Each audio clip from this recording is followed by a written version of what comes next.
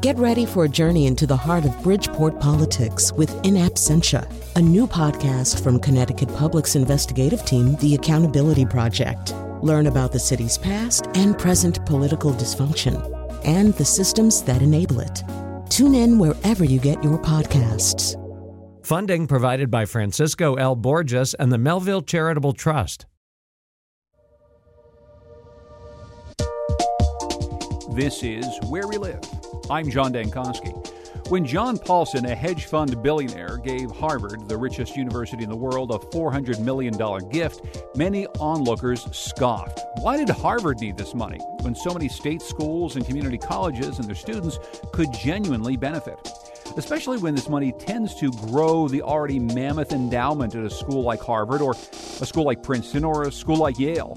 Among the critics of big, rich universities getting bigger and richer is author Malcolm Gladwell. Here he's speaking on NPR's Weekend Edition. The issue is that all of this circular system is tax deductible. You and I and everyone else in America are subsidizing this activity. I'm happy to subsidize as a taxpayer things that I think are a worthwhile use of my money and things that I think advance the general cause of happiness and social justice in this country. I don't see why I should be subsidizing the $26 billion endowment of Yale so they can afford to spend $500 million each year paying their hedge fund managers. That's the issue. It's our money. But Yale University says they pay out lots of money from their endowment to help provide student aid and to float their general operating budget. Besides, why does it matter to the rest of us what Yale does with its fortune? That's the question today, Where We Live, and you can join our conversation. Comment on our website, wnpr.org/where we live, and you can find us on Facebook and Twitter at Where We Live. Joining us from NPR's Washington headquarters is Goldie Blumenstick, senior writer for the Chronicle of Higher Education, who's been writing about this issue. Goldie, welcome to our show. Thanks so much for joining us. Thank you for having me on. And also joining us by phone is Victor Fleischer. He's a professor of law at the University of San Diego and author of a recent New York Times op-ed, Stop Universities from Hoarding Money. This got a lot of attention and prompted that conversation we heard with Malcolm Gladwell. And we're glad to have Victor Fleischer by phone from California today. Thank you, sir, for joining us. Good morning. Thanks for having me. So let's just put that first question to you first, sir. Maybe Yale's endowment is $26 billion. Why does it matter to the rest of us? Well, it matters to the rest of us because universities are tax exempt and they're public charities under 501c3 of the tax code. And so we all have an interest in making sure that entities that are tax subsidized are using their advantages properly. And in this case, I start the op-ed by asking who the endowment is there to benefit. So I ask who gets more from the endowment, private equity fund managers or Yale students. And the question gives you the answer. It's the fund managers, and it's not close. And I think we have that backwards. Yale is a very successful investor, and if they think the best way to grow the endowment is to invest in private equity, I'm not going to second-guess that decision. But I think as a member of the public, I think it's right for us to ask, are they spending an appropriate amount of that money to advance the charitable mission? And in a moment, maybe we'll talk a bit more about how a school like Yale could spend more of its money to expand the charitable mission, to give away more to students. Yale has provided a statement, which I'll read a little bit from in just a moment. But let's talk for a moment, if we could, sir, about the private equity management piece of this. Part of the argument that you make and that Malcolm Gladwell makes is that the university is paying very high fees, an awful lot of money, to hedge fund managers in order to grow their money, which they've been very successful at. But then when you see a gift like the big gift to Yale University from a hedge fund manager, you start to wonder if there's a circle at work, if indeed hedge fund managers are willing to give lots of money to endowments so that they can help manage this money so that they can make a lot of money on fees. That seems to be the circle that you're drawing. I didn't intend to draw that in, certainly in the case of the gifts that I mentioned in the article. Nobody's suggested that there's a quid pro quo. To my knowledge, Yale doesn't actually invest any money with Steve Schwartzman, who was the donor from Blackstone, a private equity firm. Yeah. The point, rather, is that it's part of the same culture. There may be some funny business going on at smaller endowments, and there's some evidence that there is. But in the case of the big gifts that I mentioned, it's rather that it's the endowments are big players in this world of private equity and hedge funds. And so the gifts, which are beneficial to the universities, are really reflective of the fact that the big endowments and the big investors in the private equity space are part of the same world and part of the same culture. I certainly didn't mean to say, and in fact, in the op-ed I said, nobody's suggesting that there's a quid pro quo here, because there isn't. Absolutely. I'll just say that that's an inference I was certainly drawing, and I think that Malcolm Gladwell and some of the criticism that he made coming out of your op-ed certainly seems to suggest some of that, but it's a point well taken. I want to bring in Goldie Blumenstyk to talk about this. Obviously, because of Victor Fleischer's op-ed and all of the response that it got on the New York Times website, this is a big issue once again, but it's not a terribly new issue. This is something that's been debated quite a bit in higher education circles for a while, right? Yes, it has. I mean, there's two broader issues. I mean, there's the endowment issue in particular, and then there's the broader issue that Professor Fleischer got at and Malcolm Gladwell got at also, which is just the broader equity issue about the kinds of tax benefits that go to wealthier institutions directly and indirectly. And then there's also the sort of what they're paying their hedge fund managers. Well, we'll talk about those tax benefits. I mean, what does it mean to be a big university like Harvard or Yale? Obviously, you have these huge endowments. That's because a lot of very rich alumni have given an awful lot of money over the course of time. Then they're very smart about the way they invest it. Do you think that Victor Fleischer and others should be as concerned as they are about the fact that these are essentially tax-exempt organizations that are getting away with not paying their fair share given all the money that they have? Well, there are tax-exempt organizations by federal law, and so it's not like they're cheating anybody about this. And so the bigger issue is whether we think these are the kinds of institutions that should be benefiting from these tax breaks that they get. And there's been a lot of discussion over the years. Some of your listeners may remember back in 2007, Senator Grassley was on a little bit of a campaign, I guess, against wealthy endowments, the bigger ones, arguing that if they weren't spending a good percentage out of their endowment, he was arguing that they should be spending at least 5%, maybe more, out of their endowments every year, that they shouldn't be entitled to such tax breaks. I've run across other advocates over the years who've argued that if endowments of a certain size aren't spending a certain amount helping lower-income students, that they shouldn't be entitled to their tax break, that these are, in fact, charitable organizations under the law, and that there ought to be some standards for them. Foundations, which operate under a slightly different portion of the tax code, they're required to spend out 5% a year of their assets in return for their tax break. And a lot of people sort of look at that number as sort of a good benchmark. One of the arguments that's been made coming out of your piece, Victor Fleischer, is that maybe that number needs to go at least to 5% or north of that. I mean, what do you say about that, about some sort of mandate that universities would spend down more of the endowment than they are right now? I think there should be a mandate. I think the 5% figure is a good place to start, but there's actually pretty good evidence that even that number is too low. If you look at how private foundations have performed over time, 5% is too low a number if the goal is to keep the endowment in a steady state in perpetuity. The other thing I'll add is, going back to the tax question, is it's really a tax subsidy times 3. If you give money to a university, the donation is tax deductible as a charitable gift. Once the university has the gift, it's allowed to grow that tax-free without paying any income tax. And the people who manage the money, the private equity and hedge fund managers who manage the endowment on behalf of Yale, pay tax at a lower rate under what's sometimes called the carried interest loophole. The income to the private equity fund managers is often taxed at the low capital gains rate instead of the ordinary income rate. We're talking today about big universities and some of their big endowments, whether or not universities like Harvard and Yale are hoarding money and what it might actually mean for the rest of us.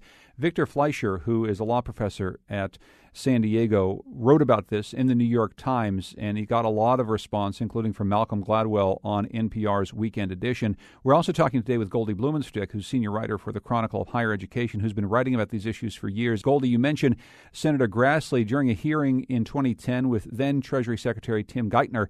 Grassley brought up the issue of growing endowments and tuitions. While these universities are accumulating large endowments, they're at the same time raising tuition and other expenses at alarming rates, parents and students bear the cost of that rise, of that burden. It doesn't make sense to have tax-favored endowments and tuitions both growing geometrically. So, Goldie, here's another one of these arguments, right? Senator Grassley is essentially saying there's a fairness argument here. It's one thing for universities to be able to get a lot of money into their endowments and spend them down at the level they want, but it's another thing to have these same universities maybe charging more for students year after year. He's concerned about the tuitions growing. I assume that others join him in that.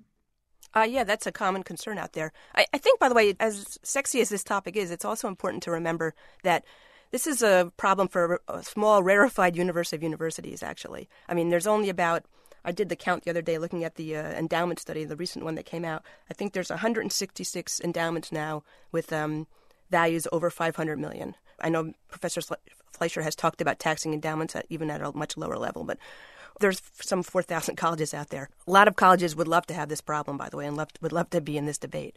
But it's really a problem of only a select few institutions.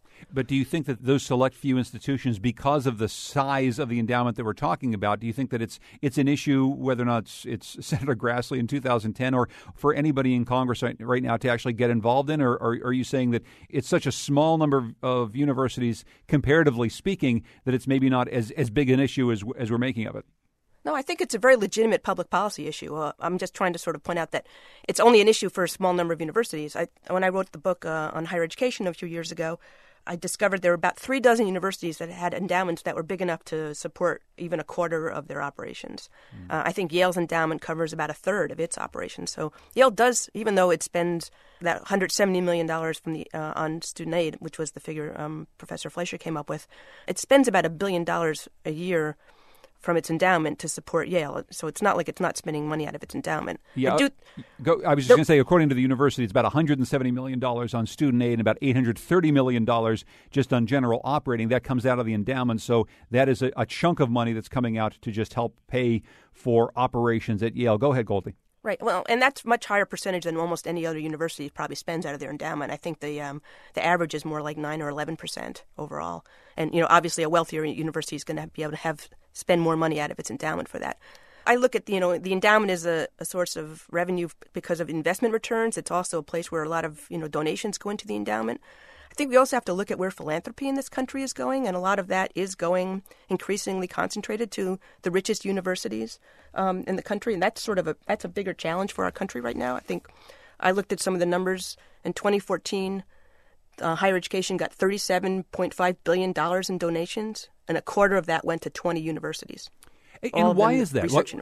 Why do the big donors decide that that's where the smart money goes? To some degree, they're alumni of those institutions, but not all of them are, of course. Some degree, those institutions are doing what seems like, exciting things. A lot of these things are for big medical research donations, and obviously that's kind of exciting, and that's not the kind of thing that a community college will be able to pull off, so people are excited about that. And there's a prestige factor there, I guess, too. But community colleges and state regional universities and small private colleges are doing a lot of the heavy lift on educating lower income students in this country, and they're not the beneficiaries of the same kind of philanthropy that the biggest, wealthiest research universities are getting. So two questions to you, Dr. Fleischer. One has to do with whether or not this is just really a problem of the top tier of universities, or whether or not this is something that you think extends beyond that. I mean, if Goldie counts 100-some universities that have endowments over a certain threshold, do you think that we should really be looking closely at all of these universities, or do you think that it's really the Harvards, the Yales, and the Princetons that are the culprit here in the case that you're making? I do think it's a much broader issue. So there are 447 colleges and universities with at least 100 million. And the smaller endowments, in some ways, it's more troubling because, like the elite endowments, they are focused on growing the endowment, even at the expense of benefits to students. And so they really prioritize growth over spending. And it's doubly problematic for these smaller and mid-sized endowments because they're not as efficient in their investing as Harvard, Yale, Princeton, Stanford, and so forth. They don't get access to the best investment funds. They don't always get the same returns that the elite endowments get. And so it may not make a whole lot of sense for them to follow the Yale model in their investing because they can't necessarily pull it off. And David Swenson, the famous and terrific chief of the Yale Investment Office, has said this, it may not be a model for everyone to follow.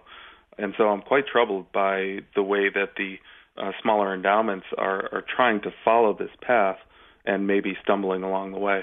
The other piece of this that Goldie mentioned is that so much of the money that comes into universities through charitable giving comes to these top universities. Is there an argument to be made, Professor, that in part, yes, that has to do with wealthy people coming from wealthy schools and it's a type of loyalty, but a lot of it has to do with this is money they feel can make some sort of a breakthrough. If you concentrate money at a Yale or a Harvard or a Princeton, they have the ability to spend this money to do research that will actually have a greater net benefit for the rest of us than if you're spreading it around to smaller state schools or community colleges. Well, there's two aspects that I want to comment on there. The first is it does reflect the growing problem of inequality that we have in the United States, that more and more of our wealth is being concentrated not just in the 1%, but the 1% of the 1%. The folks who manage private equity funds and hedge funds are controlling a greater amount of the wealth in this country. And when they choose to give it away, they do tend to concentrate it on two things, on universities and on medical research, and those two things do overlap. So the other piece of that is, you're right, there's incredibly exciting research. Some of the best scientists in the world work at places like Harvard and Yale and Stanford. But the gifts only advance scientific research if the money is spent from the endowment. If the money sits in the endowment and is not spent, it's not doing scientific research. And so one of the reasons that I'm pushing for more spending is I'm a big believer in our universities. I think our research universities are clearly the best in the world, and they deserve as much support as we can give them. And one of the sources of that support should be these massive endowments. And while a place like Yale does spend $1 billion a year, it spends about 5% of its endowment annually. It could certainly do more. I want to get to a few phone calls. Arthur is calling from New Haven. Hi, Arthur. Go ahead. Good morning. Thank you for this conversation. Let me just say first, I'm an alum of Harvard Business School and an alum of Yale School of Drama. And I've, as a result, looked into this in a little detail. I don't see how we can avoid focusing on the idea that the university at Yale is spending 33%, is underwriting 33% of its annual budget with the endowment. I mean, that's huge and is incredibly commendable. The university's efforts are in scholarship just world class. My concern is that you're really attacking or questioning a world-class university as it does its work. I agree that tuition should be as high as possible. The financial aid to tuition should be as high as possible. But let me just contrast this with Harvard Business School. Harvard Business School has a $2.9 billion endowment. Every single one of the students who graduate from Harvard Business School will go on to make fortunes. I don't understand why you don't put the focus on special cases like that. I would be very much in favor of your of the proposal that the carried interest that was referred to before, by which the hedge fund managers receive a special tax break. That should be eliminated.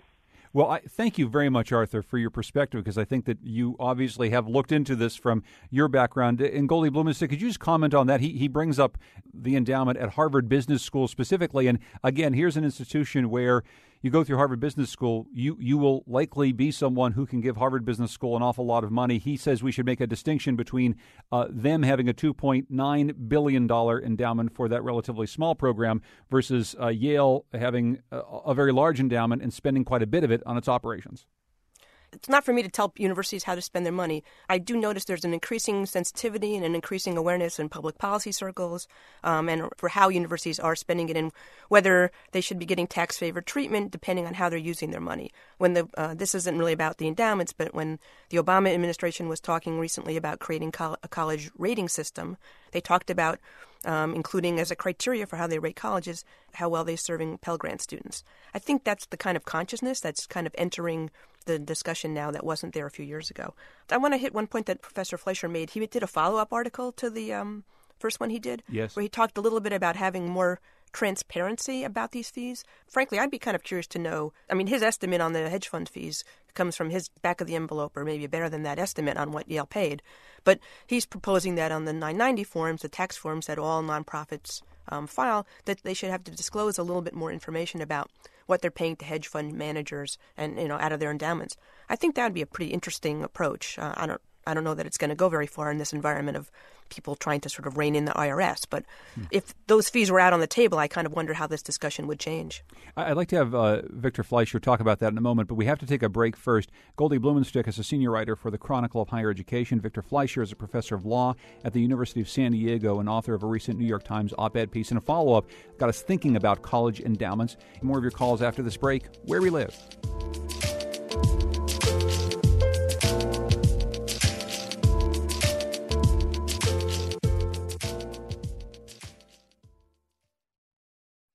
This is Where We Live. I'm John Dankosky. Today on the program, we've been talking about big universities and big endowments, how they spend their money. Sometimes people think it's really none of our business, but a very compelling op-ed in the New York Times called Stop Universities from Hoarding Money by Victor Fleischer has gotten us thinking about this in a new way. He's joining us today by phone from San Diego, where he's a professor of law at the University of San Diego. We're also joined from Washington, D.C. by the senior writer for the Chronicle of Higher Education, Goldie Blumenstyk, also author of American Higher Education in Crisis, What Everyone Needs to Know. She's at NPR in Washington today. We're also taking some of your phone calls on this issue. Let's go first to Tim, who is calling from Glastonbury. Hi, Tim. Go ahead. Hi. Thanks for taking my call. Yeah. I wanted to read the point raised by one of your previous callers, which is Hey, Tim, I'm going to put you on hold, and I want to try to reestablish your line. It's a little hard to hear you. I want to make sure that we can hear your question. We're getting a lot of tweets and Facebook messages from people. Joel says, Yale writes to me regularly asking for donations. Don't they have enough? Meanwhile, Patty says, I got my Ph.D. in psychology at Yale in 1992. I received a tuition waiver and a stipend to live on for 5 years. I'll be forever grateful to leave school with no debt. And finally, a tweet from DFA New Haven. The issue is not just wealthy universities' responsibility to their own students, but also to their even needier host communities. Maybe we can pick up there, Victor Fleischer, before we end our conversation today, because I think that's an important piece of this, trying to figure out where and how we maybe incentivize universities that have built up such wealth, especially with the tax breaks that we've all subsidized. Where should they be spending this money? Is it on more aid to their students? Is it on more aid to the host communities? What do you see here? One way to think about this question is imagine that you've got a big pile of money and you have two choices. You can invest it in the financial markets and get the return that you're expecting to get. And a lot of people look at the financial markets today and they worry about we may be close to a peak in the equity markets. We may not be able to count on the big returns that we've had in years past. And then the choice, on the other hand, is you can invest in human capital. So a lot of people who study universities from an economic perspective talk about investments in knowledge as an investment in human capital. So when you fund one more student so that they can go to college for free, you're making an investment in their future and enhancing their future ability to earn. If you can't beat 5% return by investing in human capital these days, that's surprising. That's counter to what we know about how the marginal student benefits from going to college. So for me, it seems pretty clear that we're out of balance right now, and instead of taking these huge piles of cash and putting them into the financial markets, we ought to be investing more on the human side. We ought to be sending more kids to school, letting them graduate with less debt. And as you just pointed out, there's also other investments that one could think about making, investments in New Haven or East Palo Alto or the areas where these universities sit. that are resource deprived and could certainly benefit from some further assistance. So, Goldie, what do we know about the best way to do that? If we were to put smart money on human capital, as the professor suggests, is it helping to fund President Obama's dream of making community college free for everyone? Is it trying to get more low-income elite students into places like Harvard and Yale where they can truly succeed? Is it about giving money to New Haven and East Palo Alto and places where maybe a high school student needs a leg up to just get into college? What do experts say about this? Where should we be spending this money? Yes. I mean, yes on everything. Yes on everything. I mean, the fact is we have a lot of demands in our society and in our higher education system, and any one of those things would be, you could make a good argument for any one of those things. And to be honest, there's often a lot of demands on the endowment. What always makes this such an interesting discussion for me is the endowment for the benefit of of the one institution? And is the endowment's responsibility to, is its first responsibility to be an investment fund, to put growth at its first priority?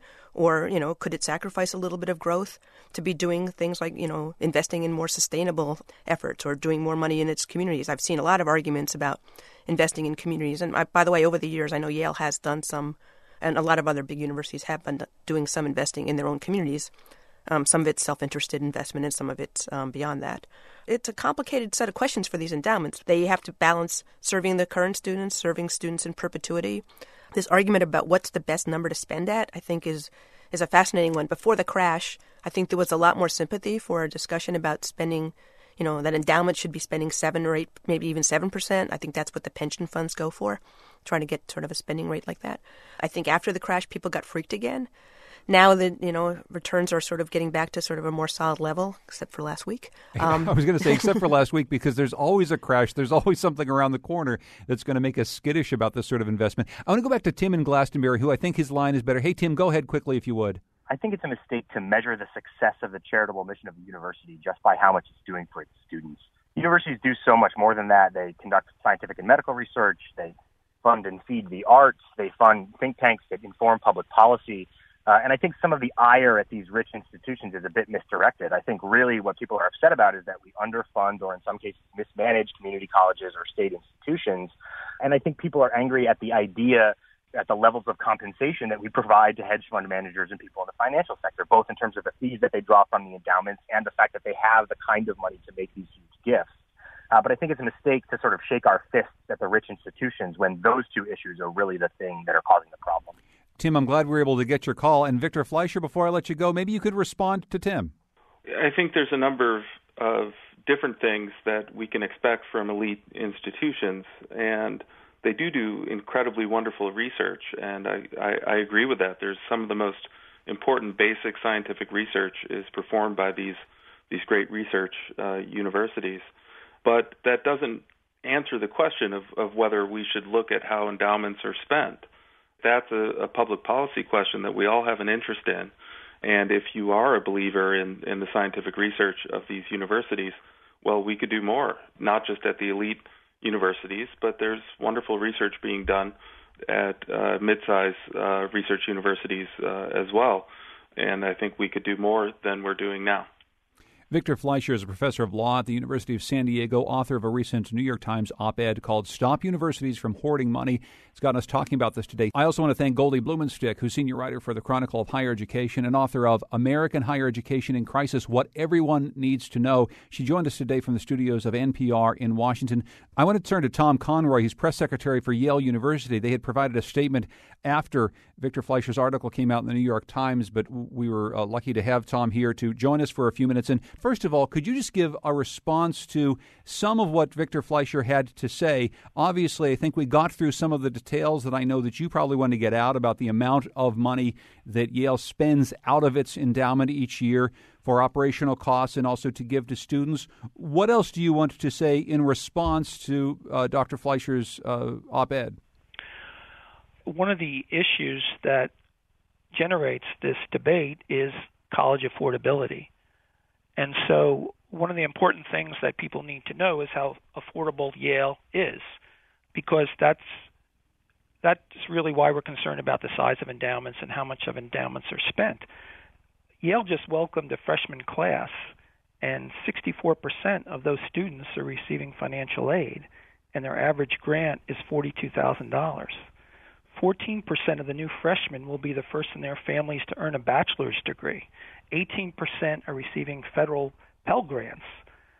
41% identify themselves as members of minority groups. So the point is that Yale is affordable to everyone. No one turns down Yale or has to turn down Yale College because of cost, because of the large financial aid. At the end of their careers, because of this financial aid, very few Yale students borrow any money to go to Yale. And the ones that do borrow much, much less than the national average. So if you're talking about endowments, the reason we're talking about it, a lot of it is because of college affordability. And Yale is very affordable. As a matter of fact, many kids at Yale are paying much less for college than they would if they went to their state university. So a big piece of the argument that's being made by Malcolm Gladwell and Victor Fleischer and others has to do with that. The rest of it, though, I think has to do with how we subsidize the endowments of Yale and other large universities because they are indeed tax-free. So we help to build that endowment ourselves through are essentially giving away tax incentives to Yale, Harvard, Stanford, and other universities. One of the things that's been addressed by Victor Fleischer and others is, well, maybe there should just be a different threshold. Maybe you should be expected to spend more out of that endowment per year. Is there something to be said for that, or something that the university would be willing to look at down the road? You're right, John. There's a lot of debate about what level of spending should come from endowments at places, at research universities that have endowments, and also various foundations. I think the point is, from Yale's point of view, is that the endowment is spent at a level to prudently balance the objectives of providing substantial income to the operating budget now and protecting the value of the endowment over time so that future generations of students can receive the same extraordinary support as today's. So it's a matter of wanting the endowment to be there in perpetuity for future students. There's no point in anyone making a donation to endowment if it's not going to grow. The donors who contribute to endowments, they're very hopeful that Yale will invest it in a way that it will grow and continue to benefit students long after the donors are no longer alive.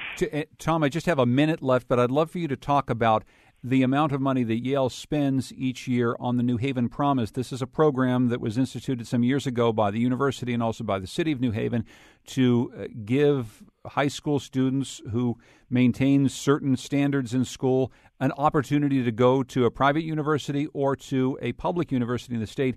How much of the endowment money that Yale spends goes to fund the New Haven Promise? You know, as you know, John, we have a very good relationship with the city of New Haven. It's just gotten so productive and amicable over the last 20 years or so. And Yale also makes a large voluntary payment to the city of New Haven and, as you say, funds the New Haven Promise. I don't know the exact money today, but it will grow as more students qualify and go down the road into college. So as more students enter college and are eligible for the New Haven Promise, the budget from Yale to pay for that will go up. But I don't have the exact number in this particular year. Okay, is it in the tens of millions, the millions of dollars a year, just ballpark? I'm sorry, I don't have the number for this year, unfortunately. Well, we'll have you back to talk more about that. Great. Tom Conroy, Press Secretary for Yale University, thank you so much for joining us. When we come back from our break, we'll be joined by Richard Sugarman, who left the Connecticut Forum to lead the Hartford Promise. That's an organization to help Hartford public school students afford and navigate their college experience. That's next, Where We Live.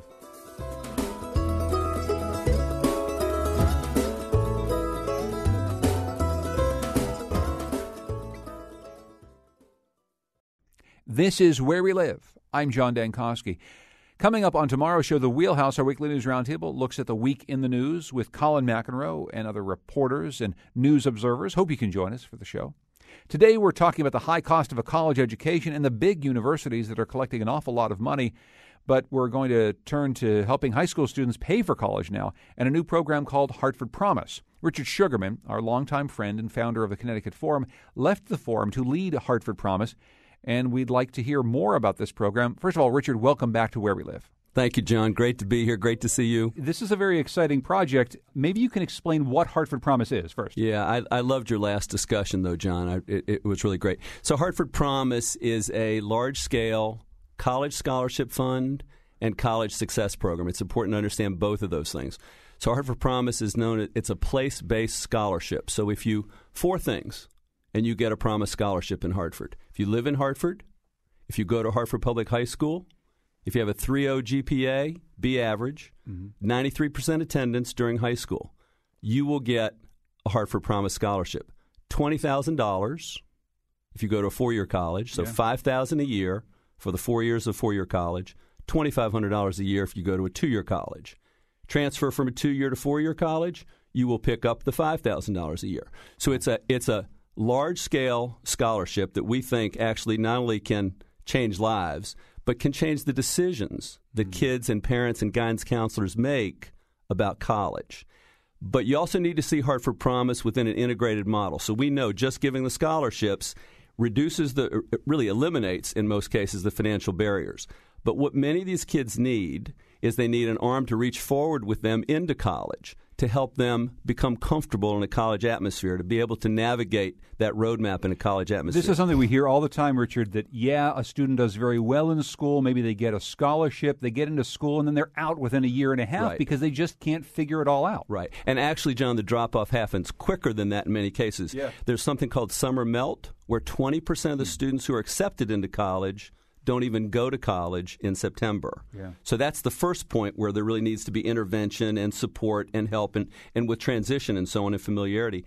And then there's a big drop-off even in first semester. There's a lot of evidence that said kids that take their first classes, if they do badly in that first test, that sort of reinforces this sense that I can't make it here, I don't belong here. So having a peer relationship, having a mentor, having the kind of support and services that says you do belong here, you can make it, I made it, and so on. Those things are critical in terms of kids. So that first experience, that first year is critical in terms of being able to persist and be successful.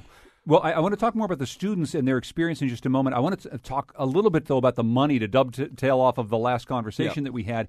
We mentioned the New Haven Promise, something that Yale is helping to fund. Of course, as we know, Yale has an awful lot of money. Where's the money coming from for the Hartford Promise program? I can give you all the numbers. Okay. So trust me. I somehow knew you would. We have all the numbers, John. So when I say this is a large-scale program, so the 2016 is the first year that we're going to see Hartford Promise scholars, the senior class of 2016. So the kids that started this week and are seniors this year. Great. We expect 140 students out of that senior class to be Promise scholars. So we're talking large scale here. And the cost for that class through college will be somewhere around $1.7 million to provide them with these scholarships. And where does the money come from? Who gives you the $1.7 million? So we have a great group of initial champions that are part of this. So Travelers has stepped up and made a major contribution to this.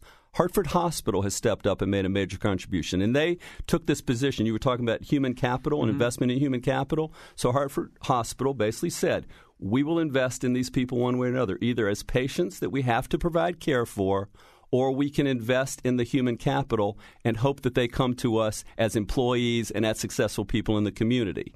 So they chose to make this investment in human capital in Hartford Promise. The Say Yes Foundation is a supporter. Newman's Own Foundation is a supporter. Bob Petroselli is a supporter. Hartford Board of Education is a supporter. So we've got a great group of initial champions. Hartford Consortium for Higher Education is also a big part of this. So great group of initial champions, and we want to build upon that. How does it change people's mindset about a community when you start to do something like this? Because, as I think we know, there's an awful lot of despair at times about the education system in Hartford, about the prospects for young people who grow up in Hartford. And it sounds as though part of what you're doing is just trying to change a mindset amongst the corporate community and philanthropists that they can actually make a difference by helping here. Well, there's no question about it. So the mindset change is also for students to feel that they have possibilities and opportunities. That's a big deal, that they have all sorts of choices. For their parents to understand that there are choices for their kids. Frankly, for teachers and guidance counselors to understand that they have an array of choices and financial barriers will not stand in the way of those choices. So all of those mindsets, Sean.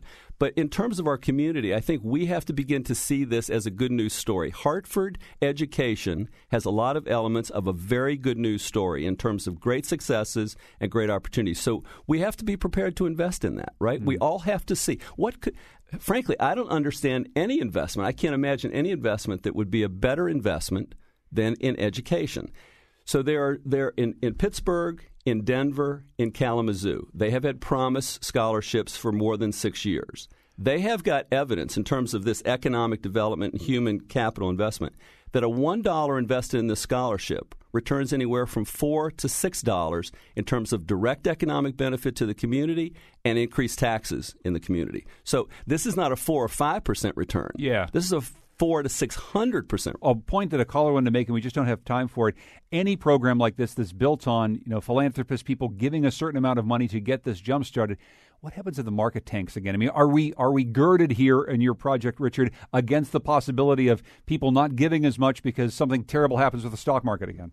I liked your comment. And there's always a market crash somewhere. I mean, right. we live through that. That's just part of our history. I don't think we should make investments or we should make these kinds of big decisions based on potential future financial matters. I mean, I don't think that leads to good planning anywhere. This is the best investment that I'm aware of. I'm going to put the rest of my energy for the rest of my work life into this because I think this is absolutely the place where we can change our community, we can change the prospects of kids and families in our community, and frankly, I think we can transform Hartford with this. And so 140 students or so coming through the program this year who just started school are going to be graduating, getting a chance to take part in this. They're going to get Promise Scholarships this year. 140 students in this graduating class are going to be Promise Scholars, and their lives are going to be changed as a result of that.